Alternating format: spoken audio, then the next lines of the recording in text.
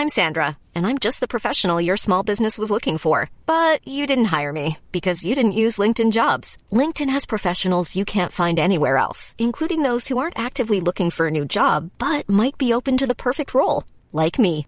In a given month, over 70% of LinkedIn users don't visit other leading job sites. So if you're not looking on LinkedIn, you'll miss out on great candidates like Sandra. Start hiring professionals like a professional. Post your free job on linkedin.com/people today.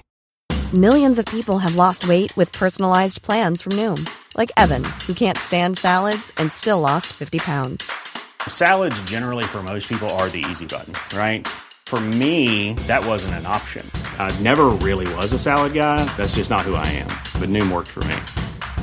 Get your personalized plan today at Noom.com. Real Noom user compensated to provide their story.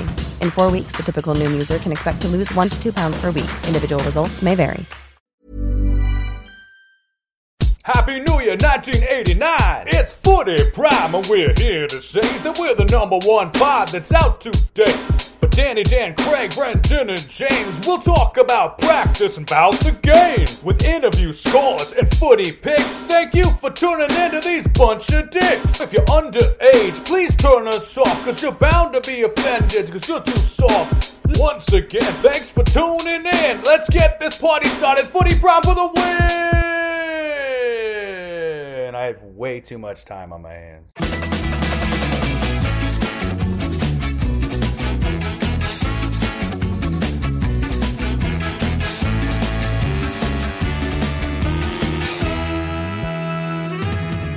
Welcome to Footy Prime, the podcast. On today's podcast, TFC Go Big. Again, the Magpies get right back in the mix. Huh? Right back in the mix. It's pretty clever. Lukaku loves Chelsea this week. And do many footballers actually dislike the sport? Sharman's here. That's me. Wonga, top left. Dunlop, top right. Forrest, bottom left. I'm not talking about all the goals Craig conceded in the first week in the Premier League, but that's who we are. Footy Prime. Bottom left. It was like, who's that kicker? It was like always pushed it right. Always wide right. Scott Norwood, right? The Bills. For Buffalo, yeah. Yeah. Sometimes you got that brain. On the left. I can't get down to my left. Louis Pasaglia. No, that guy right down the middle for the BC. Oh, Louis. Straight as his nose, Wonger. Straight as his nose. I don't think you'll find a better kicker's name than Swayze Waters. Remember him? Yeah. Swayze Waters. What era was that? Like when we were at the Score and at Sportsnet. Like he might still be in the league. Really? With that name, he could play wide receiver and punter. And be a pornographic star. Yes. Swayze. So was he named after Patrick Swayze? That's a great question. I've never heard a first name of Swayze before. He's 34 years old. Maybe he's a huge Roadhouse fan. He's from Jackson, Mississippi. He's currently a free agent. Black guy, white guy. He's a white guy. Swayze Waters. Yeah, he's got to be a white guy. I mean, that's a real country kind of name, isn't it? He should be a country singer. Well, that would make sense. Roadhouse Dalton. That's a full Dalton. He could be Swayze Dalton. Dalton, yeah. Dalton's white. It is white. Yeah, Dalton's Patrick Swayze's character in Roadhouse. Yeah, the best movie ever. One of them. Yeah. I'm actually watching Yellowstone right now, and there's a scene in Yellowstone where the guy says, quite seriously, that Roadhouse is the greatest movie ever made. It's a really funny part of it. It is a great movie. But hey, Jeff Healy was in it. That's right. He was playing behind the old chicken wire in the bar. Yeah. Too bad he died. Too bad he couldn't enjoy watching it. And the poor guy's passed away. God. I liked him. I saw him live at the Commodore on what's that street? Granville Street in Vancouver. He was amazing, man. That boy had soul. Holy crap! Great guitarist too. Playing it flat on his lap, incredible. Yep. I had a great conversation with Glenn Healy once. He asked me what I thought about the Celtic Rangers rivalry. Glenn Healy, a great bagpiper. Yeah. Is he really? Oh, legendary. Oh yeah, he plays for the Toronto Highlanders, right? I think, or whatever it was. Even when he was a Leaf, I think. Oh, like he does the military. He actually parades. He parades on Thursdays at the Armory on Sherbourne and Queen. Yeah, right. Yeah. Where is Heels nowadays? Do you know what he's doing? He's the head of the Alumni Association. That's his main gig now, is it? Now, I wonder, is he actually a big soccer fan, B? Is he worth getting on the podcast, is my question. From our conversation, I didn't get the vibe he was a massive soccer fan, but obviously he associates with a lot of Rangers and Celtic supporters, so I think he was just interested to hear someone who is not in his usual social circle, their take on that. But it'd be interesting to talk to him about the Players Association as well. And then, moving forward, where does that move in Canada? And it would be interesting, too, to ask him about, has a bagpipe ever helped him hook up with a chick? Oh, I can only assume it would have done. Only in Glasgow. I'm assuming, well, yeah, you have to be overseas, like, guitarists and lead singers and pianists. These guys are what did you say? The world. 9-inch pianist. Yeah. He's little. He's on a trophy. There's a great line when Steve Harvey goes on the Jimmy Fallon show and does Family Feud, and he one of the questions is, they're playing the Family Feud game, is what band member, player is the least likely to pull women? And the Roots are part of the band, right? So I think the number one answer was the trombone player. So they all had a big laugh at the guy. But I would have thought the trombone player would do okay. Yeah. Well, yeah, I suppose. I mean, brass good section. arms. Yeah. Brass section in general. I imagine a bagpiper, though. I mean, great pickup lines, right? Like, do you want to see my bag? Better than the triangle guy.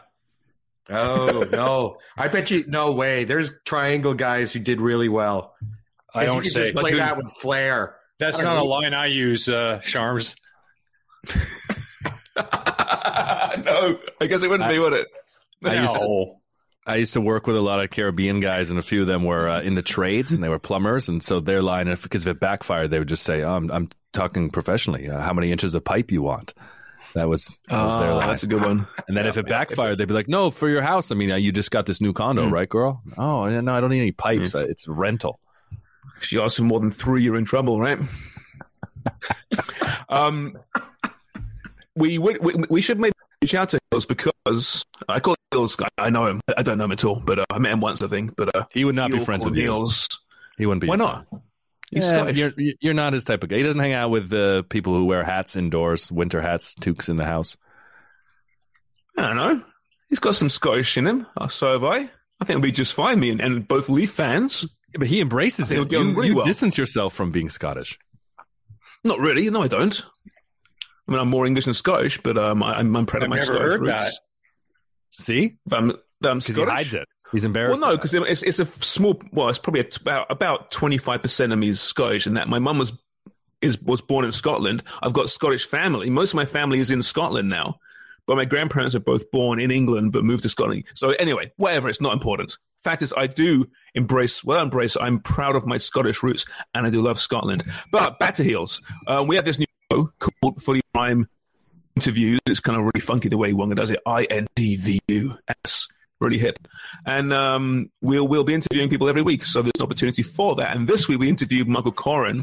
We'll get to that later in today's show, but I want to start today's show, fellas, with the big news breaking, I guess, here in Toronto and across Major League Soccer, and that's Lorenzo Insigne's imminent move to TFC. And Craig, let me ask you this question to start things off here.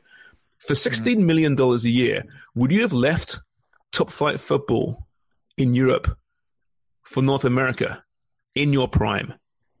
Hold on a minute. How much? 16 million. That is the report. Now, I'm not sure that's not a truth. year. Yeah. 16 with add-ons. So it's 11.5 euros net. Yeah, net. Would I have left at 30? And it's a 5.5-year contract? Come on. Yeah. Are you sure? That's what's been reported. I honestly, I think that's steep. Simply because you look at the previous record I think it was Ibra, was it not? And about 7.5, 8. Carlos Vela is around there as well, I think. So I mean, listen, you got to pride to get someone like Insigne. You got to overpay. Yeah, but that's what's being rumored, right? It's tricky when we're changing currencies and stuff too, right? Like this is the first time that MLS currencies are being reported in euros, right? Why would we have ever seen that before? With the exception of Javinko or maybe when Beckham first came over because he had left Real Madrid to come to the Galaxy, you never see MLS salaries in euros. Why is that? What's your guess, B? I don't know. No, that it's just because it's an American deal. Like it's done in our space. The reporting is usually done in our space, and there's no relevance for comparison for anybody reading the story to know another currency. But now it's a lot of European people who are wondering, well, hold on. Did Fabrizio Romano get this right? He keeps talking about Toronto. Did he mean Torino? Toronto's an international team now. It's a worldwide fame here. Now, there's talk about a house being thrown in there, a car, obviously, as well. So who knows how it breaks down. But regardless, he's going to be one of the highest paid footballers, not only in North America, but in the world. It's an interesting move, but it's understandable from a certain. I don't know if those numbers make any sense, but it's the club's been away for the most part for 2 years. It's been bad for the brand for the club. They haven't played particularly well in difficult circumstances, and they need under their business model that doesn't survive under TV money.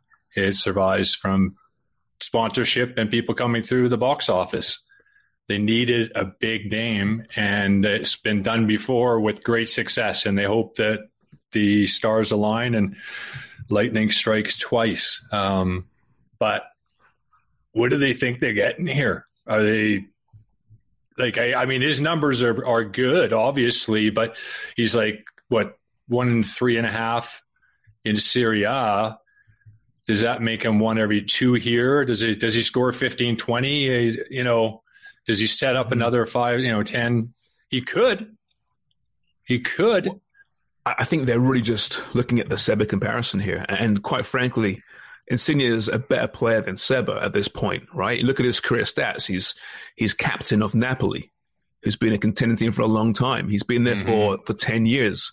His numbers, they use the expression dwarf because they're both really small players, but they dwarf Javinko's numbers. But Seba, it worked. It just like this lightning in a bottle, right? It was just perfect fit at the right time, the right support around him, and it just worked beautifully, right? Almost the intangibles worked. So they need that magic as well, because I mean, quite frankly, he doesn't need to be Seba to be a huge success, right? B? No, he doesn't need to be Seba, but I think everyone expects him to be better. And certainly at that price, there'll be a lot of pressure and attention on him to be considerably better. I think that the team the team is still taking shape. I do think that it's an advantage, actually, that he will arrive in July and that Bob Bradley has the opportunity to build a team and, the team kind of find their feet, before their marquee piece comes in July. And Lorenzo Insigne is going to arrive incredibly motivated to justify his place in the Italian national team to go to Qatar, and to justify, I think, the price that Toronto FC has paid. I think that he's a very prideful guy. We know that for how he thinks about Napoli and spoke of Napoli, and I don't think there was ever any real truth to the links to Inter Milan. I don't think he was ever going to do that to the people of Napoli. So I'm not surprised to see him leave Italy, but it's still wild to me that, in his prime, someone who's coming off of winning the European Championship with the Azzurri is going to be the highest paid player in Major League Soccer history and play in our city.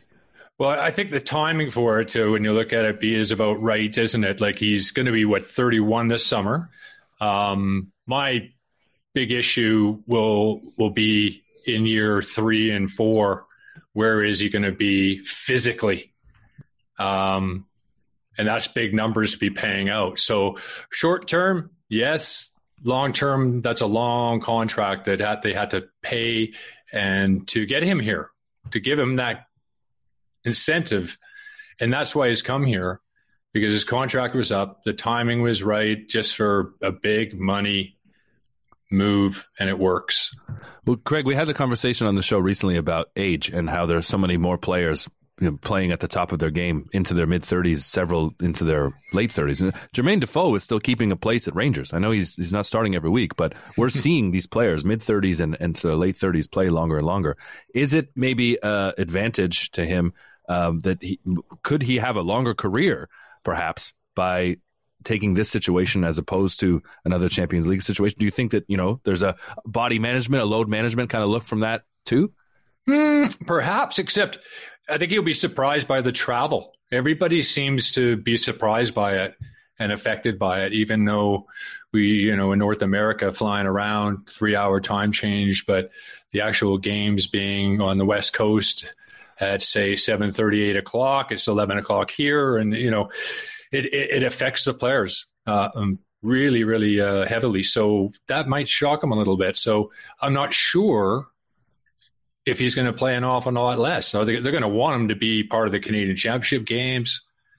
They're going to want to be part of everything. But they'll be watching his minutes for sure. When you're 5'4", though, every airline seat's first class, in fairness. Yes, right? Remember Jerry Dobson was taller than 5'4", right? Just 6, 7. And I used to sit, I'd be sitting across from him, and I'm all like sitting on a plucked up chicken, right? And I look across at him. He's got his legs crossed. He's like reading a book. I know. He's got his legs crossed. It's and then across the aisle is Big Mike, our old associate producer, who was 6'6", 6'7", 350. I sat beside him once in the plane, and the poor bastard, he was just dying. Speaking of Napoli fans, the biggest fans of. Give Mike a call, that shit. He'll know all about Insigne. Probably a big fan of his. Sorry, you cut out there, brother. Did I really? Is my bad again? Yeah. Fixed. Maybe, why don't you try taking the video off? And then. Now it's back let me to try normal. that. Yeah, okay. No, saying Big Mike, our old associate producer at Sportsnet, huge Napoli fan, who we should probably get on to talk about Insigne because you know all about him. But, we quite a few comments. Should. Quite a few comments I've been seeing on social about this imminent move and what it means to TFC. And a lot of people are saying, but when Seba came, it's a much better TFC, much better team around him, right? And, like B mentioned there, we just started the summer. This team's changing. And, we think we're pretty confident that Soteldo's leaving. Josie's leaving, right? 2 more DP spots. There's talk about Belotti coming, a ball from Torino, Crescito from Genoa as well. I mean, I don't know what the best fit is. I mean, Belotti would be great, I think. But looking at that team, if they can throw some money at a hard-nosed Michael Bradley-type midfielder, it might be a good move, the right thing to do, and build up. Because it's not a bad squad, right? Last year was a really tough year on a number of fronts, right? They start in Toronto, they go to Connecticut, they play the season there. There's a lot of it anyway. There were injuries. The front three played, I think, 1 game together, right? The coaching change didn't work. So, I mean, I think they were better than they showed last year. So, add in a couple of pieces, not named Belotti and not named Insigne, and suddenly you got a very, very good team that should be contending for a championship, I think. Certainly a playoff team. I don't know if they'll be contending for a championship just yet, because I think in the past, the problem with Toronto FC in the first year of big spending with Jermaine Defoe and Michael Bradley was they didn't necessarily put the right pieces around them to make a complete team. I think that's what they learned the next year bringing in Giovinco was, here's a player who has a higher ceiling maybe even than Jermaine Defoe, but they had MLS vets around him to complete that squad. And actually, for the first time, I think that 2015 team, and they bettered it a few years later, was the best MLS team that they had actually put together. They brought in Beitashour, they brought in Justin Morrow, remember? And they were much more of a complete side. And as they got Vasquez too. Don't forget Vasquez, because he was the key. He was massive, yeah. He was huge, and I think he's still got a lot in the tank, and he might surprise for the Galaxy next season if he stays there out there with Greg Vanny. And I wouldn't be surprised if Sebastian Giovinco shows up there as well, because I don't know if having this Italian super team under Bob Bradley is really the right way to go. I mean, don't get me wrong, bringing in a Belotti or a Crescito would be massive, but do you really want 4 or 5 of these guys? Because then you run into a lot of issues in that room, I think. There's a huge pay gap between the guys in that room if you bring in some guys of that caliber. So do you want to, run into that dressing room management issue, a team that's already, had kind of a questionable and a fractured room? Well, I think you're going to deal with that anyway to a certain extent. To an extent. With the DPs, right? But as long as they deliver It's never going to be an issue. People know the situation. People know what they're dealing with. The players understand it. But if they don't deliver, woo. Yeah. So know. does a guy making 16 mil, say it's 10 mil, whatever it is, does he have to hit the ground running and start doing what he's signed to do straight away? Or will there be any kind of patience, not from the club, but from the fan base? Because you know what, everyone, it's amazing what I'm watching, what I'm reading on the forums and on social from TFC, hardcore TFC fans who are still in love with Giovinco. Yeah. Love that guy. And they're almost affronted that they're going to sign Insigne for more money. And people are saying this guy's even better than Seba. How dare you say that? Seba, he's the greatest thing to ever hit professional. It's incredible the love they still feel for that guy. And wait a minute. He's left, right? He left. He went away. He wasn't great the last year. And you're bringing in a ready-made star, a guy that is better than Sebastian Giovinco as far as his resume looks, for sure. And you're actually concerning, almost critical of this. I just don't get that at all. But I'm reading that right now on social. I think that I'm not one of these people, and I haven't had many conversations with these people, but I would suspect that there's this feeling that Sebastian Giovinco was done wrong by the team, and people are kind of unhappy with how that chapter ended. And there's, several incidents in this city of the team as an organization seeming to turn on the player and trying to turn the fans against the player that the fans really loved. So I think that there's kind of that feeling that, Sebastian Giovinco is a hero here for what he did. How did the team do that, B? Well, they made him out to, I think, in the media, they made it out to be like Giovinco, wanted too much money and wouldn't take what they felt was a fair offer. And he went to the Middle East for considerably more money than he was making. So paint him out as someone who was just chasing the pocketbook over, understanding the dynamics of the team. So we're coming out of a pandemic, and TFC decides to go all in. And as Craig had mentioned, they need to make this through, the turnstiles and all of the above to make this work. With Bradley coming in, his whole team, how much they cost, whatever new DP they bring in, the second and third guys. I think B as well. The circumstances were different then. I think the club were in a position where they were still going to sell out. And now with the situation as has been over the last couple of years, I think they doubted that. I think they found out that the option for some of the season ticket holders, and most of them, were to opt out for the part season last year. A couple of reasons: they weren't great, and plus people moved on to do other things in the summer. So the circumstances are different, And that's my point. It's like, is it wise? Is it sage to go all in right now when we've just been locked down? I mean, Sharms and I were talking about it. Our kids need school. They got no games at the Raptors. No people at the Raptors. I don't know, what are they doing for the Leafs right now?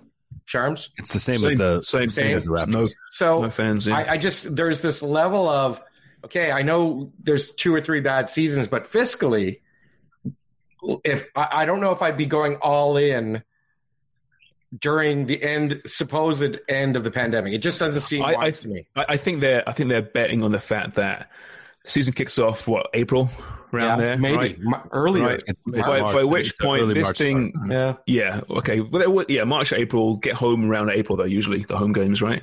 They're betting on the fact that this pandemic's going to be done, right? And that as we've seen in the last couple of years, as it gets warmer, guess what, people? Winter.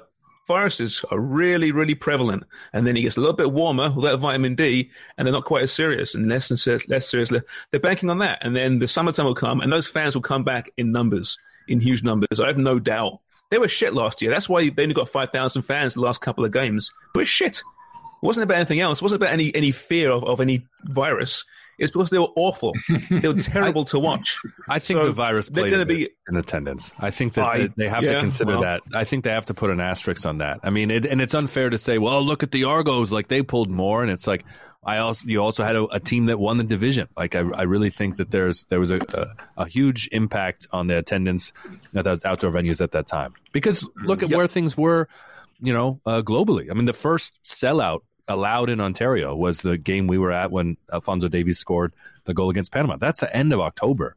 So I do think that, the MLSE panicked seeing empty stands, seeing that they couldn't even max out what their, handicap limit was. And that's what scared them into spending more money. And this is an organization that's always spent money to make money. And they tend to spend a lot more when things don't go well. And so that's what they're doing now. And they're spending it for their other organizations. And they kind of got away with it a little bit, or at least wisely spending for TFC. So now they've gone all in again and have to overspend to get back to the level that they were at. I just think the fans are generally feeling that he's going to be so good that he's automatically going to give them not a championship, but a potential championship. Sharman thinks that. And we've seen so many times before when big players have come. Even Pele. Remember when he showed up in New York, it was a gong show back in the day when he first showed that turf looked like they were playing on carpet. They couldn't even give him grass. No, it's definitely more than just star power. I understand that. They can't win just purely because they got a superstar. We know it doesn't work that way. But like I mentioned, I think it's a pretty good squad. It's better than we think. Some young kids coming through there as well. I agree with you. And if they do get two DPs, and even I'm not sure Crescito. I'm not sure you get a right back maybe I play centre back. I'm not sure you get a right back as a DP. I don't know. I don't know how much. Unless your name is Trent Alexander-Arnold or someone, Carl Walker, some of these great fullbacks, Cancelo. I'm not sure that they can really make a big, massive change to the team there are ways. At that money. That money. It's not worth a DP tag. It's not worth using a DP tag. Right, exactly. Pay him your gams, whatever the hell it is. But, I think you can probably spend that money more wisely. But we'll see. But I think regardless, it's exciting times. And I know the Italian community embraced Giovinco, but, this isn't about the Italian community. It's convenient. Happens this guy is available and he plays in the Serie A. Insigne played in England or Germany. It'd be the same deal, I'm pretty sure. But exciting. And can't wait for the Bob Bradley, press conference when they announce these signings. I want Bob Bradley to do it. How like Masai usually takes charge for the Raptors. I want Bob Bradley to get up there to the mic with you and Neil Davidson sitting in the front row. And I want him to be like, hey, buongiorno. It's a new era. Why can't we be... Get over here. Why can't we be good? Why can't we be good? We're going to talk to John Molinaro on Friday's Footy Prime Almost Daily. He, of course, of many, many publications, Sportsnet, CBC, and now TFC Republic, knows the Italian Serie A like the back of his hand, and, of course, Toronto FC. So we'll talk about Insigne in more detail on Friday's podcast. Yeah, and we'll need, just throwing it out there to our listeners, we need a name for that Friday show. So I think it's really good. Almost Daily. Almost Daily? Okay. I was throwing around news and such because I thought that was cute. Well, what are we doing on Thursday? Thursday, we're taking the day off. Yeah, we'll end this one. This one's going to run all Thursday. Right. We'll talk about scheduling later at B. But yeah, you make a valid point. But the Friday show or Thursday, whatever it's going to be, is a Newsy/Canadian show. All right. So it'll be a shorter podcast, probably, famous last words, but it'll be focusing on something very newsy from that week, maybe one or two topics, including a Canadian angle. That's the plan. That's the plan. But our plan and our rundowns, much can change week to week. Like your internet, like your crappy internet right now. It's taken for so long. Usually it's Kreger, and now you moved out of the city and you have the worst internet. I've been doing it for 3 months, and this has been the last 3 shows. I think it's been bad. So what did they do? Well, now everyone's home. Nothing in the sticks. That's what it is. Yeah, the population density of the population density in Durham region. Go back to work, Pickering. Are you in Durham region now? Is that where Pickering is? Yeah, it is. It's Durham. Jeez. It's hilarious, right? Oh, why is it hilarious? Why is it embarrassing? I'm just kidding.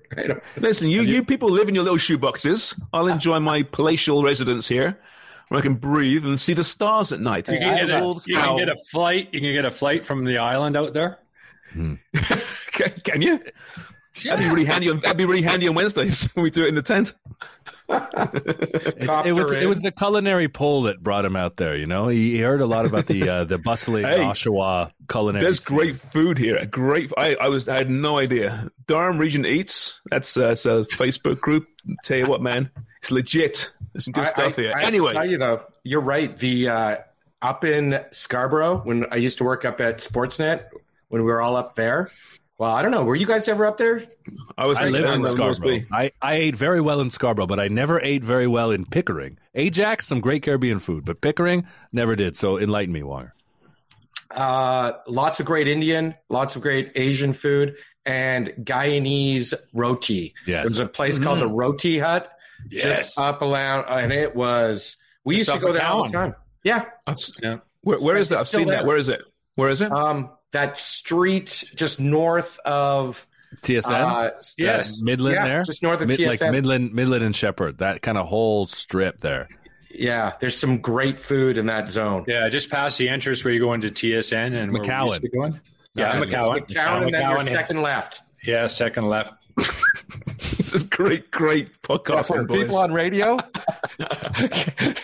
Look for the Roti Hut. It's on some street in Scarborough. I love me some West Indian. That is all horrible. Right. Hey, it's pretty good. Not bad. I've heard worse. Come on.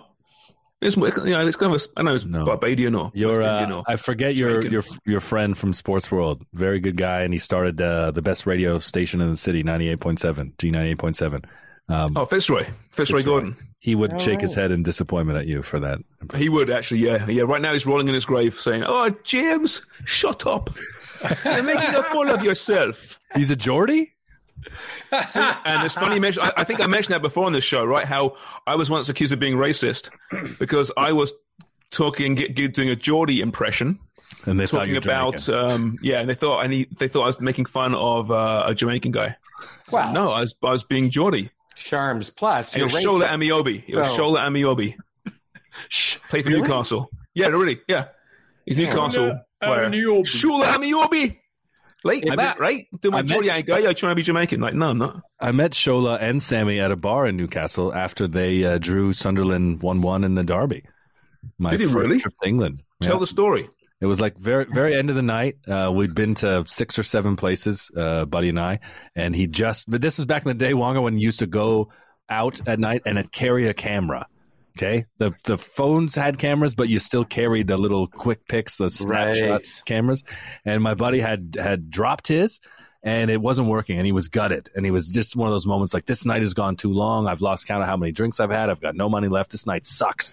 And he looks up and the man sitting in front of him wondering what his problem is Sammy Amiobi. And he's like, what? My buddy's a massive Newcastle fan. And where's Shola? But right behind him. Oh. Right behind him. And here he is standing with a camera that doesn't work and he couldn't take a picture with these two guys who are amongst his favorites because he was a diehard Newcastle fan. That's why we ended up there. Did he go from sad drunk to happy drunk, best night of his life? Yes, immediately. Oh, yeah. That's awesome. Yeah, and I don't think he could fall asleep until 6 a.m. after that. He was wired. That was the ecstasy. The Amiobi boys bring a lot of smiles to many people's faces. Speaking of Newcastle, nice little segue this. Kieran Trippier is rumoured to be on his way to Newcastle for £12 million, which to me is an absolute steal. Right, this guy's been brilliant for Atletico Madrid, the Spanish champions, one of their best players for a couple of years now. And to go to Newcastle, I mean, that's a real sign of intent from Newcastle. But for $12 million, I'm assuming they're paying him a shitload of money to convince him, which is I'm absolutely fine with. But back to this whole fullback discussion, Craig. I had kind of mentioned how, Crescito, a DP, is it worth the money? But can a fullback change a team's fortunes? I mean, can Kieran Trippier turn Newcastle into a team that is no longer looking down at 2 and 3 relegation spots and actually going to be mid-table? Well, I think it shows where the modern game is right now. You look at how important the wide players, the fullbacks have been in all the major teams that have done really well. And we've got one of the best in the world with Alphonso Davies. So to start with that, I think it's a really just a show of where we're at. And yeah, you're right. I think at $12 million, I think is a great buy for them. Absolute no-brainer. And from his point of view, he knows the club's building. Even if they get relegated, he's not losing any money getting relegated. They probably get a big bonus to come back up. And look at the types of forwards that Newcastle are looking at. Like Craig's right. This is how you build a team. The fullbacks are as important, because if you're going after guys, I'm not saying they're going to get Mbappe, but they're going to be talking like that type of money for players going forward. So if it's an Icardi or if it was a Belotti, someone at that level, you don't want DeAndre Yedlin swinging in crosses. You want one of England's star fullbacks, and you look at with Robertson and Trent Alexander-Arnold, and even at a team that's not contending, how important Matty Cash is for Aston Villa.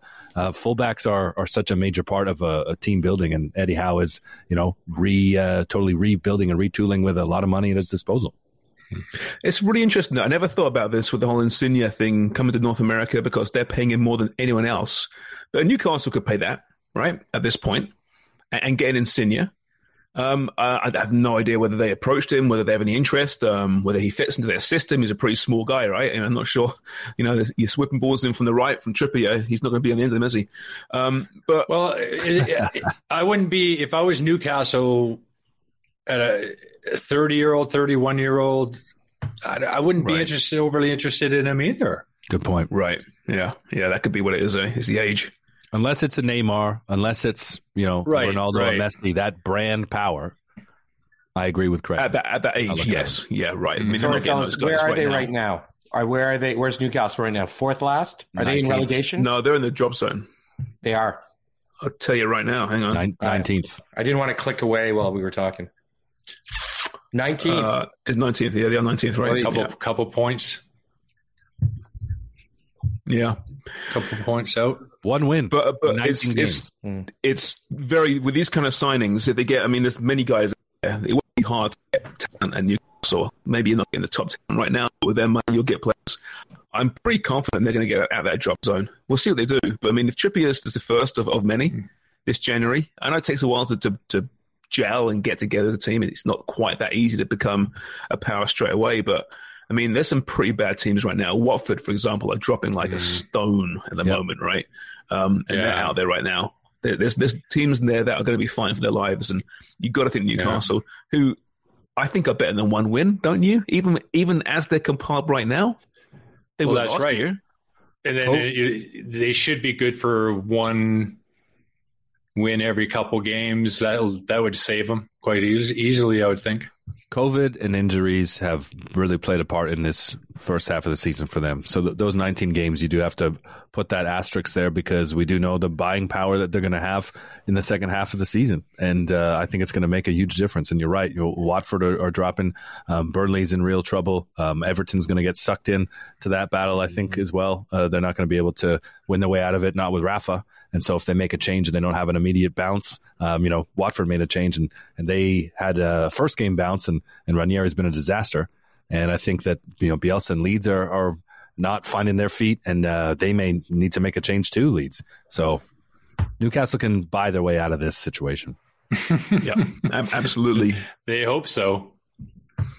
Well, Chelsea thought they bought themselves, the final piece of Romelu Lukaku. And of course, we discussed that on the review podcast about the incident over the weekend, the interview, et cetera, et cetera. Well, he actually apologized. He's been fined by the club. He's back in the squad. Played today, actually, as he beat Spurs 2-0 in the Cup. But he went out and had this video apology. You see this as his interview? And I don't know, to me, it was just so unnecessary. It wasn't that big a what he said. It was stupid, naive. It wasn't great. And apologize to your teammates. But you need to go in front of the cameras and look the fans in the eyes and say, I am so, so sorry. It was a mistake. Well, I don't disagree with going into the camera and saying I apologize, because he's been behind the scenes and everybody's kind of wondering what is going on. Do these guys get along? Do they not get along? How bad is it? Does he want away? It just seems very odd that he was really happy to make the move over. He's only played 14 league games, I think. He's been injured, whatever reasons he's missed some games, but I just don't understand how a team that was doing so well and you come into it to be the final piece, and he's got a few, he got 5 goals, I think. He's doing okay, but I just don't understand why he would go out of his way to say the comments and then apologize so vigorously. I mean, it's okay to say, hey, listen, this is all I was trying to do. I think he had to do the apology on video because this interview was done on video, and this is just the way the world is now. If you're sincere about it, if it's really happening, if it means something to you or you want people to see it, it has to be on video on social media. That's just the way of the world. Yep. But also, Craig, you say happy to make the move. Even at the time when they made the deal, obviously this made sense for Chelsea. Obviously, it was their pursuit to get that final piece that really made them better than the team they were that won the European Championship the year before. He's that guy. He's familiar. He's a much better player than he was when he left England. But I don't feel like that was his choice. That very much had a agency, timing, feeling of the move. And we know Inter didn't have the money to keep him. Any offer that was anywhere near what Chelsea did put up, Inter were going to take gladly and send him out the door because they needed to do so. So I got the vibe from the beginning. It was a move that fell into his lap, not a move that he would have pursued or tried to make happen on his own, even with Chelsea having won the Champions League the year before. Well, okay. So even if that was the case, those are the situation that Inter is under. So he ends up there making an absolute pile of money. Your career is short. You're not the youngest as it is. I just don't understand how you don't put your head down. You're very, very fortunate to be in the position you are. And I thought that that's the guy that he was now, but quite clearly, maybe not. It's a good point. You must have played with guys, Craig, that, had you felt as though they didn't have to work very hard to really succeed, that whether it was a combination of God-given talent or luck or really good fortune. I think here's a guy who has tremendous talent, and the player he became at Inter Milan, you can visibly see the work that he put in to get to that level. And then to be removed from that situation and to go back to a situation that you were familiar with, that maybe you didn't truly love before, and to a league that I think he must feel like the league didn't really love him. I mean, he was a laughingstock when he left Manchester United. The fat jokes and how people truly felt about him, I don't think he has a lot of warm feelings towards England. So to be removed from that situation, regardless of the European Championship team that he's walked into. What are the Jetsons flying by outside the condo? What the hell is that noise? Oh, hang on a second. Is that your tea? Is that your kettle? His kettle's going God. That's what I was wondering. I'm like, I thought it was one of his cats dying or something. Wow, it's the first time tea. When there were other people on this chat that Craig and I were having a great football conversation, and he's got to go away because you don't have an electric kettle. Upgrade, brother. A couple 747s. What kind of tea, Craig? You going for a regular tea or a nice herbal variety? Earl Grey. Well, no, the kitchen's that way. Oh, what was that then? I just went to shut the door.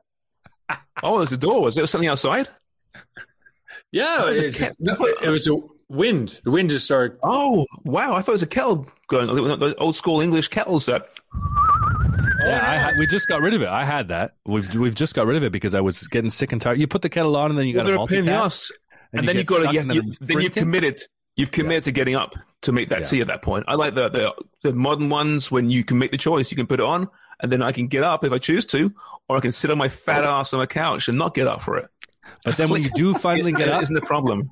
Mine tells you the temperature, but when you do finally get up and it's like it's gone down to like 61 degrees again, you're like, oh, now I gotta stand there and flip the kettle back on. See, I'm too impatient. I just pour it. I don't. At reboil. 61 degrees, I'm not a reboiler. No, I got one. You know what? I could see your anger through that. Get one that whistles, and then turns off. Hey, that's a good whistle, Gregor. That's a good whistle. You could be a referee, buddy. People are loving hearing us whistle. Back to Lukaku. I heard someone mention it, and I've forgotten years ago now. Jose Mourinho talked about Lukaku and how he's a player that needs to have an arm around him. That's the motivates this guy. He's not a guy you scream out. Well, Tuchel is. He looks well. He's basically a vampire from the 1800s. So he's definitely an old-school football manager. He is not. Right? He's an old school kind of guy. I'm not sure he's that arm around you kind of manager, right? So, but you would think that Lukaku would have done his research beforehand. You would have thought. And I do wonder if Man City hadn't wasted their entire summer trying to, Harry Kane whether they would go on for Lukaku, because I could see him working really well under Pep. His game evolved so quickly at Inter Milan, didn't it, under Conte? He was no longer just this target man. He was this guy that would run at the fences, get the ball deep. He changed completely. So imagine, a season with Pep. That would have been it would have been devastating. I'm sure of it. So maybe that would have been the preferred choice. I don't know. I also wonder what the conversations would have been after this League Cup game on Wednesday that Spurs had with Chelsea knocking them out of the Carabao Cup. But post-match, for sure, in the bowels of that ground, Lukaku and Conte had some long-winded conversation, some long-winded catch-up. And I really wonder because, it seems like you got to give Conte a lot of the credit for getting Lukaku to that level. And we do know, based on how Spurs have trained, just look at the running stats this season. When Conte took over, they had run the lowest miles in the Premier League, and now Tottenham have run the most. And amazing. Cardio has definitely been a game changer for Romelu Lukaku as he's aged, and after those 2 years at Inter. So who knows if only Manchester United had made a change in the summer to bring Antonio Conte to Manchester United and haven't gotten rid of Oli, then maybe Lukaku would have been back at United. So where's Ronaldo? Oh, at City. Oh, my God. So what you're saying right now, though, what you're saying is going to happen is that this summer, Harry Kane's going to Man City. Yep. And Lukaku's going to fall out at Chelsea with Tuchel. Levy's going to say, what the hell? 110. I'll take him. Lukaku to Spurs under Conte. And then Chelsea go and get Haaland. That's pretty much what you just said. That's what I'm saying. I was thinking like Icardi because they would be like in a panic because they're not in a power situation, Chelsea now. But yeah, you're right. Icardi like now? Yeah, you've mentioned him twice now, Icardi, on this podcast. Well, he's speaking of divas. Jesus, yeah, you don't want that, do you? No, I don't think you want that. But I think there's a player that it still seems like there's a lot of untapped potential, and he's a hot name, and he's played at big clubs. Yes, he's been dramatic, but he's always in this conversation, and he's out of favor, it seems now, or wants out of PSG. So with all the money being thrown around, that's why he's a name at the top of my head, and why he seems to be in every daily kind of silly season recap. Well, you know who's not going anywhere this summer? He's not going to PSG. He's not going to Real Madrid. He's not going to Man City. No, not me. I'm not as well. But Davy Proper. He's not going to any super club. He's not going anywhere, in fact. Davy Proper, a guy I completely forgot about. He went to PSV this off-season, having been at Brighton for 4 or 5 years. I actually liked him at Brighton. Good player. 30 years of age, he quit this week. Gave up. Enough. He said in his closing statement, I made the final decision to call time on my playing career before Christmas, and it feels like a relief. That's why I know I've made the right choice. When I was abroad, I gradually lost the love for the game. It was difficult for me to observe the discipline needed to perform at my best and have my life ruled by a hectic football schedule, and the coronavirus crisis and the lack of visits from relatives and friends haven't done me any good either. I'm grateful. The club, PSV, has made me feel welcome.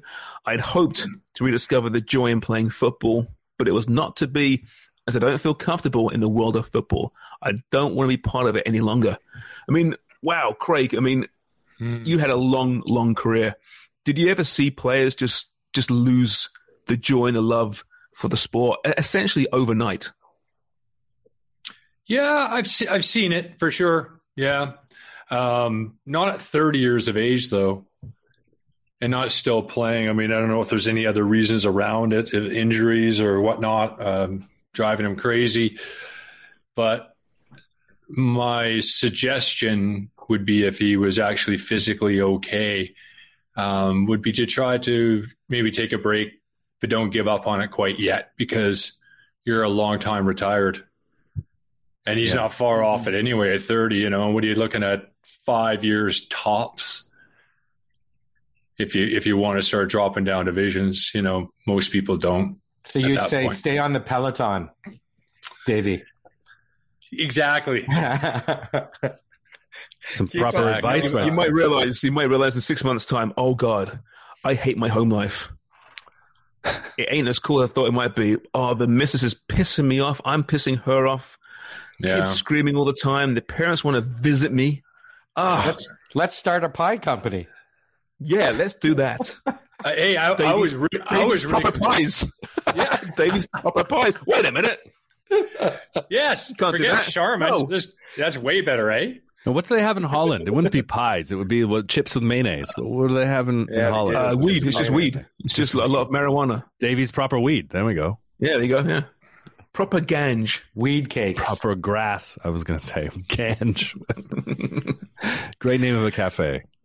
But that's a good point, Craig. You wonder, I mean, at 30, it's not too late. He could come back, right? But, I mean, it just seems so abrupt. And like you said, who knows what's happening? I'm sure there's more to it than just that. Yeah, probably. Yeah. I mean, I could have easily done it when I was 16, when I ended up in England, and with jet lag, I got up at sunrise 4:30 in the summer, and looking down the street, I'm like, this is freaking Coronation Street. I'm trying to think how many people live within 40 yards of each other here, and I was so homesick. And you couldn't get on the phone, you couldn't get on the internet, you couldn't. But it changed. You soon discovered the perks of being a professional athlete. Is that fair to say? Yeah, I guess so. It was a lot of hard work, but Ipswich wasn't. How long did it take you to feel really part of the culture there and you're there for a long time. I know you've always been Canadian. You never felt part of it. You never felt comfortable. Really? Oh, I felt comfortable, but I never truly felt. I felt like I had a front row seat to this freaking world that is so bizarre to me and to most people, and doing that in a real rural area of England too, Ipswich, which is very different than going to London and then the East End of London and those fans at West Ham. They made me feel welcome, but I'm not one of them. I wasn't one of them. I mean, I'm as much as them as because I played for West Ham United. That's our connection, but I'm not an East End London person. Like, I'm not from there. I get it. Yeah, that's interesting, isn't it? I mean, geez, 32 years for me almost here in Canada. Now I feel 32. Canadian. I think I feel that it's beyond a front row seat to something really weird, but you are all fucking weird. That's for sure. But I'm just part of this weird gang of morons. Yeah, but you're magnetized towards people that, are like kind of most like you in some core degree, right? So really it's your fault. If you keep attracting all the weird people, it's you. But also, you notice, Sharms, in Toronto, like all my friends aren't from Toronto. I've got like one or two Toronto friends. Mm-hmm. They're all guys. They've all been like, that's true. You guys, like we're all transplants, and we're not. We meet Toronto people, and you're like, oh, Toronto people have their own language. What private school did you go to? Where did you go to? Like that whole. What did your dad do? And you're like, well, my dad was. Like it's these questions that. Well, Toronto. You think Toronto natives are like well off and come from? I think there's upbringing. I think there's a portion of that yes. And then some aren't. Yes, obviously. I haven't met them. No, because they're in pockets in Rosedale and Forest Hill. Yeah, it's old money. Now. It's the people that you should be hanging out with, Charms, based on your, having your grown private up in a lordship. Yeah. You are right. You are right. If I look at my group of friends, they're utter losers. That's right. You know what? Pointless. They don't do me any good at all. They're all from different places, like Burnaby and Ottawa and Windsor. Enablers. All we are is enablers. Wait, you know what? You could work for Tannenbaum. You'd be a great butler. Your accent as a butler? Tell you what, for $16 million a year, I'd be Tannenbaum's butler for sure. Hey, we were talking about Glenn Healy. You asked if he was a big soccer fan. You know who you need to get our producer Wonger to send out the alumni email to, and he'll be on immediately because he fucking loves you, Charms? Steve Thomas. Stevie Thomas. Oh, Stockport's best. Absolutely. Steve Thomas loves you. Well, listen, he doesn't. Who the old Leaf? No. Fond of me. The old Leaf player. He's a big Man City fan, and this comes back. His dad's from Manchester, I believe, right? That's Stockport. Like old roots. Pardon me. And so he, before they got money, he was the only person he knew that liked City. And so you were the only person who talked about footy on TV, and that's why he's so fond of you. And I remember, wasn't it in the hallways at Hardcore Sports Radio? Was it him or was it Fleury? And you just happened to be passing by there, and they were like, "Whoa, hey, Sharms!" And it was like Theo Fleury. I love Theo. What a player! And I just finished reading his book actually. Yeah. And in the hallways, and I walked past him, and I stop, and he stops. I'm about to say, "Hey, Theo, big fan." He goes, "James, love Sports World, love the Footy Show. My daughter plays football. She loves the game. We watch it every Saturday." I was like, "Holy crap, that's amazing!" And Stumpy Thomas, I never met the guy, but I'd heard that before as well. So, let's get Stumpy on. Let's really work on that because he is a big City fan, isn't he? And let's just work on that. So I've played in a charity tournament, hockey tournament with him twice, and both times upon greeting him, "Hey, how you doing? Hey, how's Sharms doing? How's So I'm stunned to hear that he'd never met you before. Big fan. Yeah, I guess I'm magnetic. I guess. What can you say? What can I say? Was he the fitness fanatic guy? Gary Roberts. No, that's Gary Roberts. Oh, Gary Roberts. Yeah. A bunch of those guys, though, a lot of the Red Wings were huge soccer fans. And Steve Yzerman is a big, big soccer fan. It's because the Russians, when they played at the Red Wings for years, Larionov, Fedorov, they would actually every summer take some of the Canadian-American boys over to watch football. That was really impressive, Sharms. Larionov, Fedorov, Hey, I knew a lot about that Detroit Red Wings team because they used to beat the Leafs a lot. So, hey, they were fantastic. But Yzerman's a big, big fan, big soccer fan. On the last show, we spoke about my high school, Herb Gray, ex-deputy prime minister, coming to my high school. My seventh grade teacher had gone to France on vacation, and he's walking around the Eiffel Tower, and Slava Fetisov and all of those guys from the Wings and a few guys that weren't Russian were walking around taking photos as well, and they were on some European boys trip together to enjoy the summer and catch a little footy. Victor Kozlov, Igor Konstantinov, who got hurt in the car accident. Accident. What a play it was! Yeah. Look at you, your mid-90s hockey knowledge. I interviewed who the hell was it? Kicking Toronto's ass. And to think that network that owns hockey let you go. What a bunch of idiots they are. See, I didn't realize what we know. We know a lot about nothing. That is for sure. Hey, I wanted to talk to you guys. We just talked about giving up. So my question for you guys. Have we given up on media? Yeah, we're here with you. No. Well, that too. Life. It was going to be bringing in Antonio Brown, which is a sad situation. Oh, yeah, yes. But I switched it up to you guys all watch. You all have a favorite team. When do you give up watching as a fan?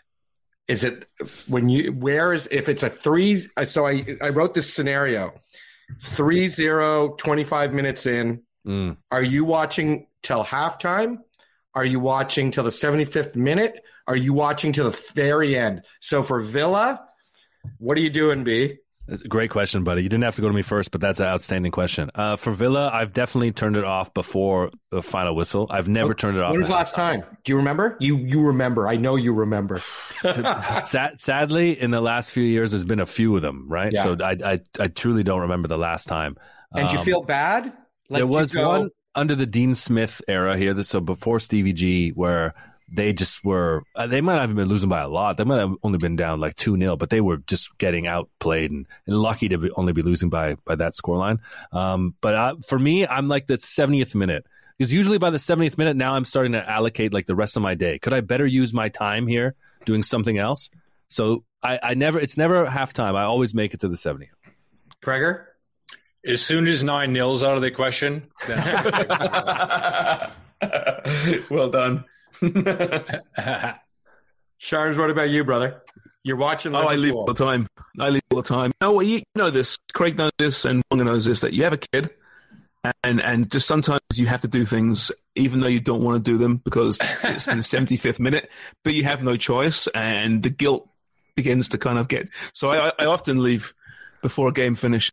And go to your mobile. Catch up with it later go to DAZN on your phone while you're... Yeah, oh no, frequently I'm out, going for another bloody walk in the bloody park, and there was, why are you on your phone? Because the fucking game's not finished yet and you pulled me out.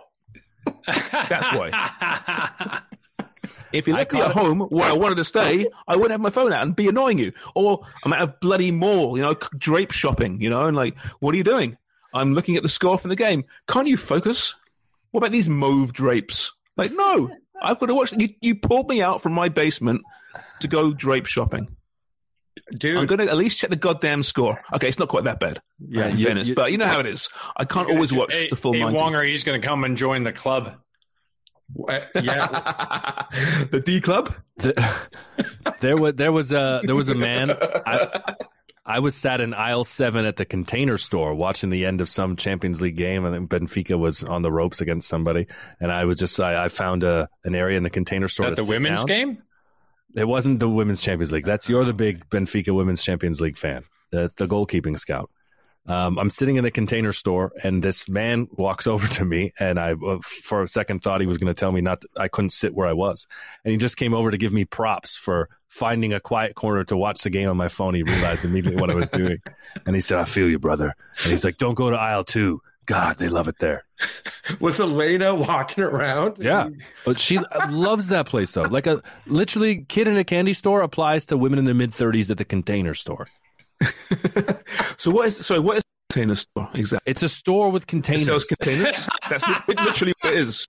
It's fucking horrible. See-through, white, multicolored. Oh, different sizes. Fucking container after container. And I should go there. What, these shows, you should go there. But you need someone to like take you into that. You need, because it's this is another thing. It's a process. It started with that little Japanese woman, Marie Kondo, and now there's like the home edit, all these Netflix shows where these phenomenal women come in and organize people's lives and reorganize how things are stored and stacked in their house, and it opens up a whole thing. Why are you holding on to that? Is it because of issues in your childhood? Get rid of these things. Learn to let go, and it becomes this cycle that they're obsessed with organizing and containing.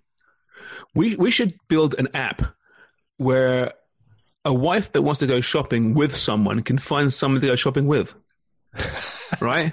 and maybe it's another husband, some guy that likes shopping. I'm fine with that. I'll take the chance.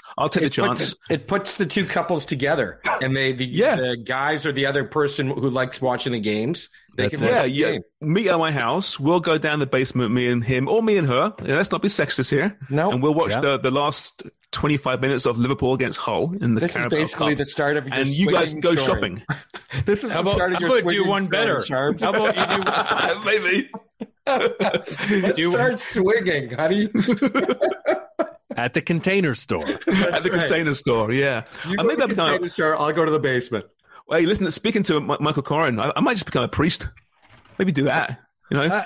I'll be the first atheist priest. Why don't you go one better and just have you go live with your buddy and then she go live with your girlfriend? You know what? That's not bad. Not bad at all. It's funny you say that. That conversation with Michael Corrin was really amazing, and I have not been a part of it, and just listening to it in post and how you guys kind of reacted and bounced off of that. Sharms, I did actually get the feeling that you had, if not, an interest to be less atheist, you had a curiosity to ask different questions and maybe learn a little more from that. That was for sure. No, thank you. I've always I have no religion, no faith in my life, but I'm always interested by it, especially when I speak to really clearly academic, intelligent people like Michael, who are so far beyond my intelligence, yet they believe in something that I can't even comprehend because it just makes no sense to me. I find that fascinating.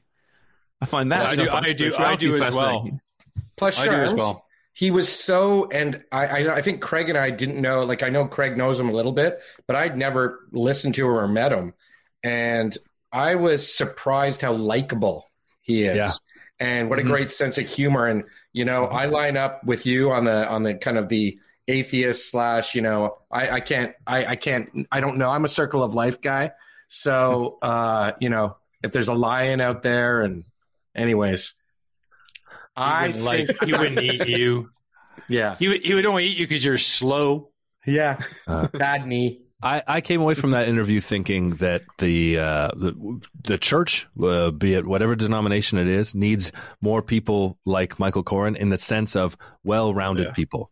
Yeah. I'm not saying every minister, priest, or pastor should have had a life before finding the church and have children before they become a man of the cloth. But I do think that there's a well-roundedness and a full kind of life lived before finding that vocation that makes him the particularly interesting, wide-eyed person that he has grown into and become. Mm-hmm. That's precisely right, yeah. I mean, he's lived his life, right? He's married with a family. He's had a journey, right, going from and changed his views quite considerably. Yeah. He was a staunch conservative Catholic, and was public about that and was controversial. And he had this epiphany. It changed. Anyone can change, right? It just shows, when I'm discussing politics with the old man and he refuses to shift his beliefs about certain things, anyone can change. And there's your example right there. Michael Corrin, he can change. Except Chelsea fans. That's what I took away from the Corrin conversation. Chelsea fans cannot change. Yeah, that was a great chat, and please check it out on our podcast. We recorded it. When was that? Wednesday, Monday, Tuesday Monday show. It's Tuesday's show. Tuesday's show. That's right. Yeah. Anyway, you can find it. You can find it on all your usual podcast places, including this one. Anything else, boys? We're doing picks. This is FA Cup this weekend. No picks. I'm down with that. No picks. Yeah. No, what about Brown? Why weren't we going to talk about Antonio? Okay, yeah, sure. Oh, yeah, Antonio Brown storms off the field. I wanted to talk about Antonio Brown, and we made a joke about it, but that gentleman is in a dark place over and over again. Missed out on $30 million with the Raiders, right? B. Then he went to. They gave him a shot in New England. He effed it up there. Mm-hmm. Brady, it sounds like, got him in with Arians. Mm-hmm. Caught a touchdown pass in the Super Bowl. And, won a Super Bowl. Yeah, won a Super Bowl and was, I think it was like 50 yards, 4 catches, and a touchdown away from making $1 million. He had that broken up in 330, like in a third. And this guy just, once again, is blowing himself up and down a dark, dark tunnel. There's something seriously wrong. There's something seriously wrong with him. When I saw that go on and I saw somebody said, you got to see this, I was like, I just feel sorry for him. Like there's something seriously, seriously wrong. And when you got a guy like Brady, who's had at least 3 of his teammates commit suicide, at least 3. Wow. I watch a guy like him and I'm just, there's something wrong with him. That's not normal behavior. You think there's an empathy that Brady possesses that seems to surprise a lot of outside people and successful football people, but it's that empathy, whether it's fear-driven or guilt-driven or whatever, that maybe other guys haven't shown towards AB? Yeah, I think you have to be very careful about where we go with this guy. I think when I first saw it, there's always assholes out and you see crazy guys doing stuff. But when it's continuous like this and when he does something like this, when he got bonuses on the line, like it doesn't make sense. It's someone who's not motivated by the usual motivations, right?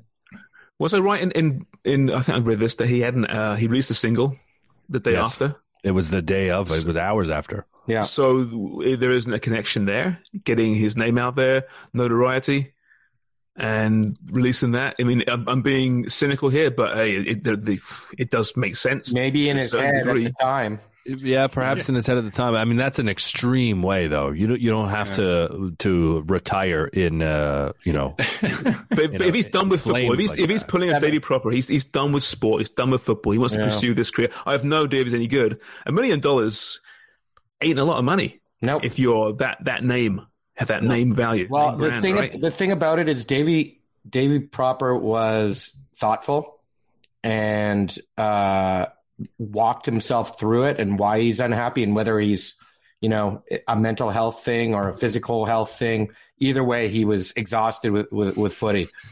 Antonio Brown, I don't think he considers that. It looks so immediate and compulsive. Instinctive compulsive. Now. And oh, thank you. Better word, compulsive. And it's compulsive. That's typical of guys who've had multiple head injuries. That's exactly it. Behavior. Mm-hmm. Yeah. It's just not normal at all. No. But nothing about his life has been normal. He was homeless as a teenager. Incredible talent. Certainly a work ethic at some point. You can't stay in the league as long as he did without having a work ethic. He was the best receiver for 5 years. Yeah, right? I mean, and to imagine. I wonder one day there'll be a book. Maybe Mike Tomlin, who was his head coach of the Pittsburgh Steelers, what it was like to work with Antonio Brown, who was, at his peak, undoubtedly the best wide receiver in the NFL. Until he became the craziest guy in the NFL. Yep. Not a guy you want to have to deal with on your team, No.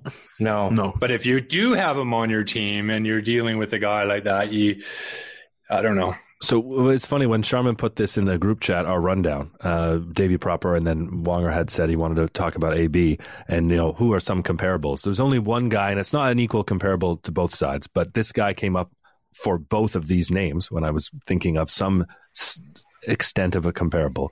Eric Cantona, who retired at 30, who admitted to having fallen out of love with football, and once retiring, realizing he needed to find something to replace it with. So it became acting and advocacy and art. And he's a very interesting, we would say, different person himself. And Antonio Brown not having, seemingly and perhaps stereotypically the same value system towards a lot of things in professional sports that we are rating, money, championships, prestige, whatever. Eric Cantona seems to also align with that a little bit. Mm-hmm. No, that's true. That's true. I don't know. I'm not sure whether the NFL alumni, whether they help these guys out, whether they spot telltale signs, trouble people, whether they reach out. I don't know. They should. They don't have a good track record of it.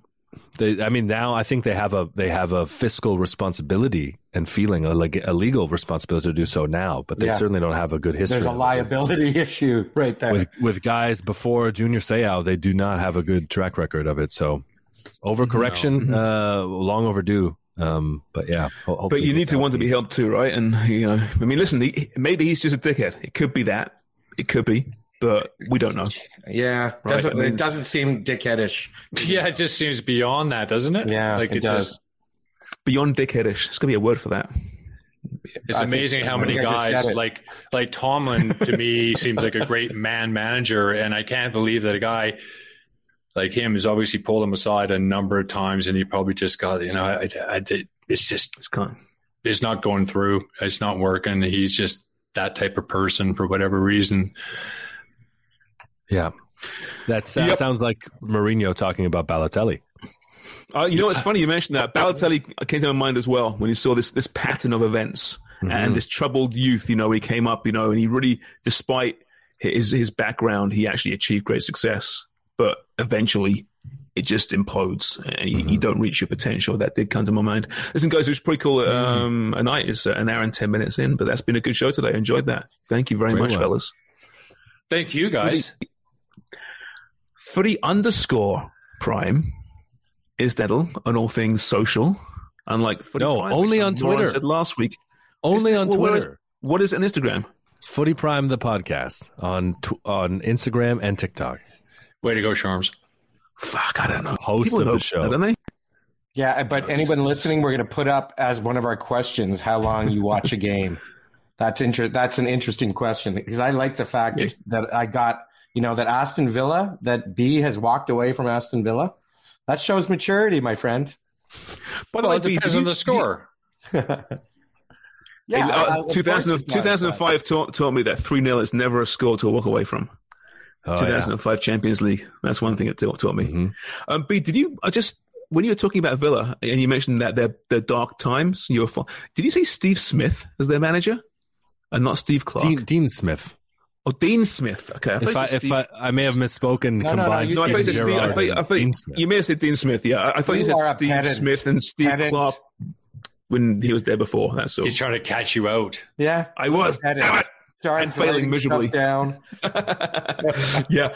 Anyway, everyone, thank you so much for joining us, and we're back later this week with Footy Prime, yet to be named, but likely something like Almost Daily or whatever one I thought of earlier tonight. Which wasn't quite as good. And such. Yeah, that's the one. All right. We'll chat to you then anyway. Bye. Happy New Year 1989. It's Footy Prime, and we're here to say that we're the #1 pod that's out today.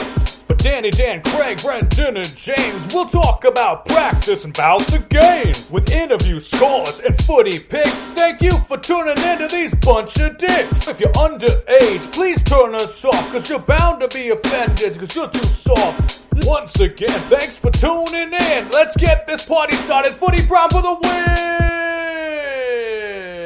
I have way too much time on my hands. Mom deserves the best, and there's no better place to shop for Mother's Day than Whole Foods Market. They're your destination for unbeatable savings, from premium gifts to show-stopping flowers and irresistible desserts. Start by saving 33% with Prime on all body care and candles. Then get a 15-stem bunch of tulips for just $9.99 each with Prime. Round out Mom's menu with festive rosé, irresistible berry chantilly cake, and more special treats. Come celebrate Mother's Day at Whole Foods Market. Hey, it's Paige DeSorbo from Giggly Squad. High quality fashion without the price tag. Say hello to Quince. I'm snagging high-end essentials like cozy cashmere sweaters, sleek leather jackets, fine jewelry, and so much more. With Quince being 50 to 80% less than similar brands. And they partner with factories that prioritize safe, ethical, and responsible manufacturing. I love that. Luxury quality within reach. Go to quince.com/style to get free shipping and 365-day returns on your next order. Quince.com/style.